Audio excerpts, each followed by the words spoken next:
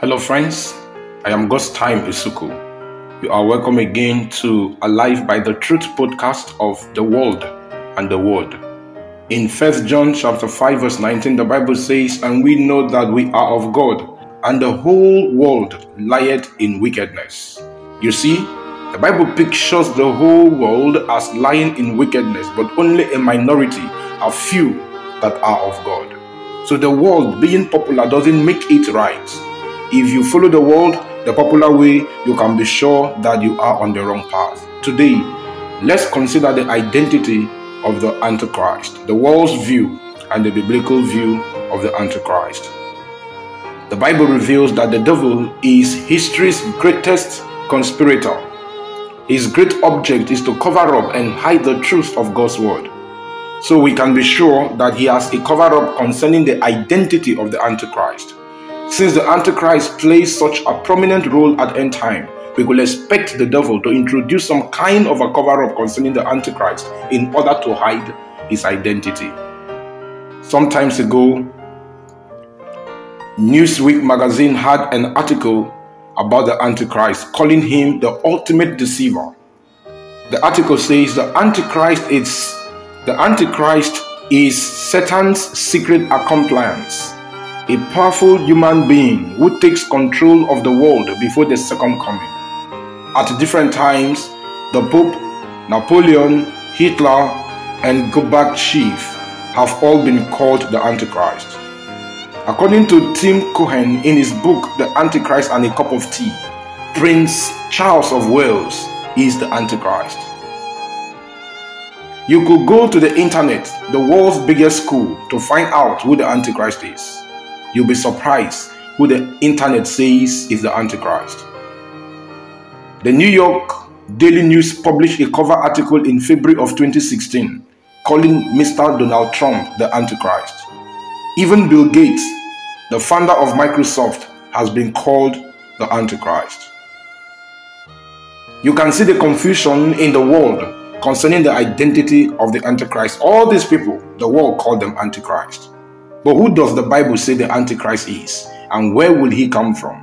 So let's see a few facts about the identity of the Antichrist.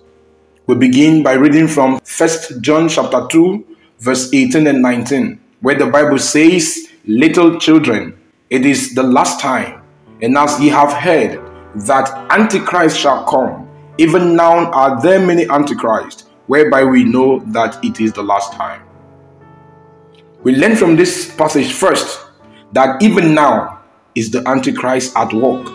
That is, the Antichrist was already starting to work all the way back in John's day. Secondly, we learn from this passage that there are many Antichrists. So the Antichrist is not only one super evil person who comes at end time. No. Let's read on. Verse 19 now. They, that is the Antichrist, went out from us, but they were not of us. For if they had been of us, they would no doubt have continued with us. But they went out that they might be made manifest that they were not all of us. We learn from this verse that the Antichrist actually comes from inside the church. You see immediately that the world's idea of the Antichrist is a wrong one. Let's review the fact about the Antichrist that we have learned so far. First of all, there are many Antichrists.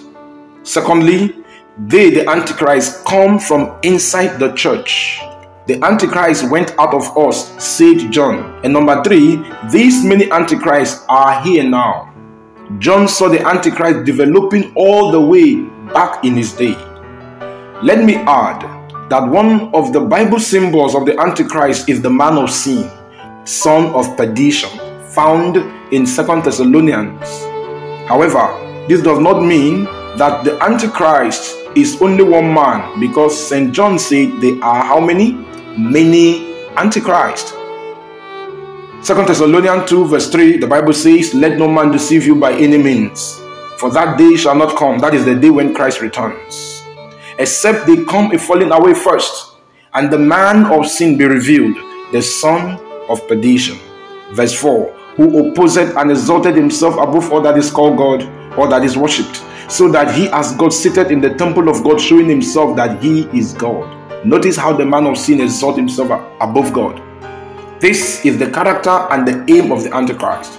But notice also that this Antichrist, man of sin, is called here the son of perdition. There are only two individuals in the Bible that are called the son of perdition. One is the Antichrist here in 2 Thessalonians. The other was Judas. Jesus called Judas in John 17 verse 12 the son of perdition. Who was Judas? He was one of Christ's followers, a disciple, one of the 12. He was an insider, a professed follower of Christ. Hear this now. Instead of being an obviously evil, openly anti-Christian person who will rise from outside of the church, the real Antichrist will be Judas-like. He will arise from within the Christian church and, like Judas, profess to be a follower of Jesus. Friends, if you follow what the world is teaching about the Antichrist, you will end up being deceived and eventually worshiping the Antichrist against God's warning about not worshiping the Antichrist. Again, we see the importance of following the word of God and not the world in everything. So, let's follow the word of God and we will never be deceived. The world is naming people who are not close to who the Antichrist is, Antichrist. And as long as they do not know who the Antichrist is, of course, the world will end up worshiping the Antichrist. And if you believe what the world is teaching about the Antichrist, you will end up worshiping the Antichrist. May God bless you as you choose to make the word of God your guide in all that you do and believe. In Jesus' name I pray. Amen. We have wonderful lessons you may want to study to know more about Bible truth as against what the world is teaching. You can visit www.alivebydetruth.com. God bless you as we explore the word of God with us. See you next week.